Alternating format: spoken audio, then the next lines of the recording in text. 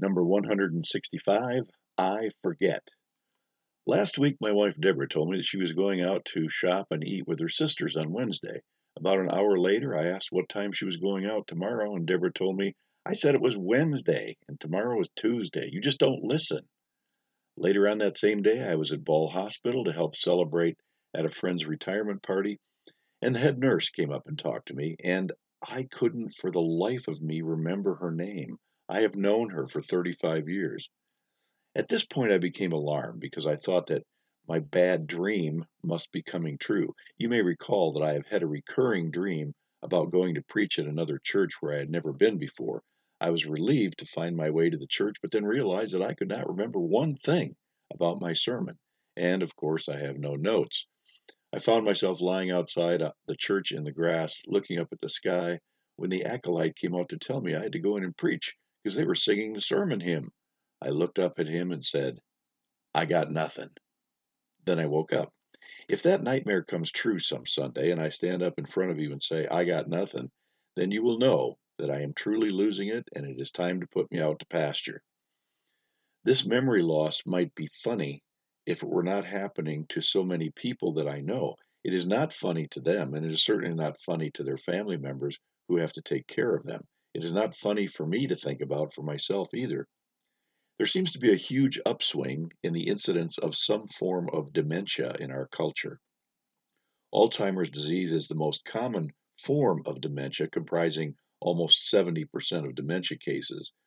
When I worked on the geriatric unit of psychiatry at the hospital, I noticed that there seems to be two different paths that this disease can take. The first type is where a person is simply quiet, confused, disoriented, and forgetful.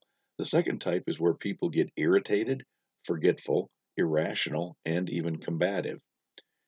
In either case, it is not only tragic for the person who has this disease, but it is extremely distressing to the family members and the friends of the person who don't know what to do with their loved one and oftentimes bear the brunt of accusatory and abusive language.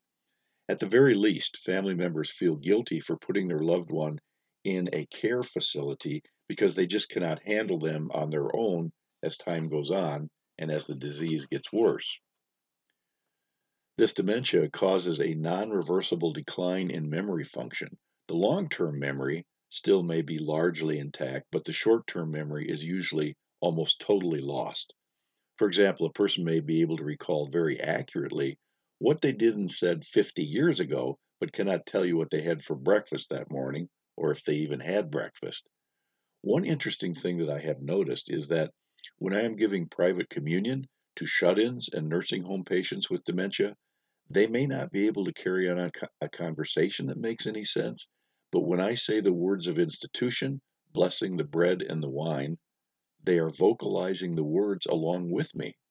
There is something deeply ingrained in the brain and spirit by this means of grace.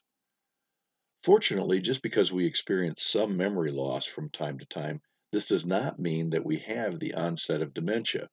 As we age, hormones and proteins in the brain that do upkeep on the brain just don't work as well, and we will experience memory glitches here and there. For example, if you forget to zip your fly, that is a typical thing that can happen. If, however, you become confused about how to get dressed, that would be a warning sign. If you make a mistake on your checkbook, that is not a reason to be too concerned. But if numbers start to seem like a foreign language to you, that is not good. If you forget a meeting and then remember it later, that is different than if you were missing meetings right and left. If you wonder for a minute what you are missing and then go, it's my keys, that is not as serious as putting the telephone in the freezer. The other thing that is so devastating about various forms of dementia is that there is a loss of the person before that person is gone. This is what psychologists call ambiguous loss. The person is still there, but they are kind of gone. Grandma is around, but no longer the grandma that we knew. Dad, but not still dad.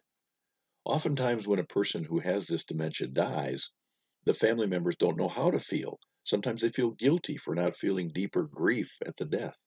They really should not beat themselves up for this, however, because they have already grieved the loss a long time ago when the person they knew was no longer there.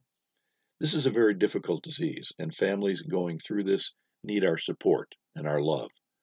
Someday, when I stand before you and say, I got nothing, I hope you will still love me too.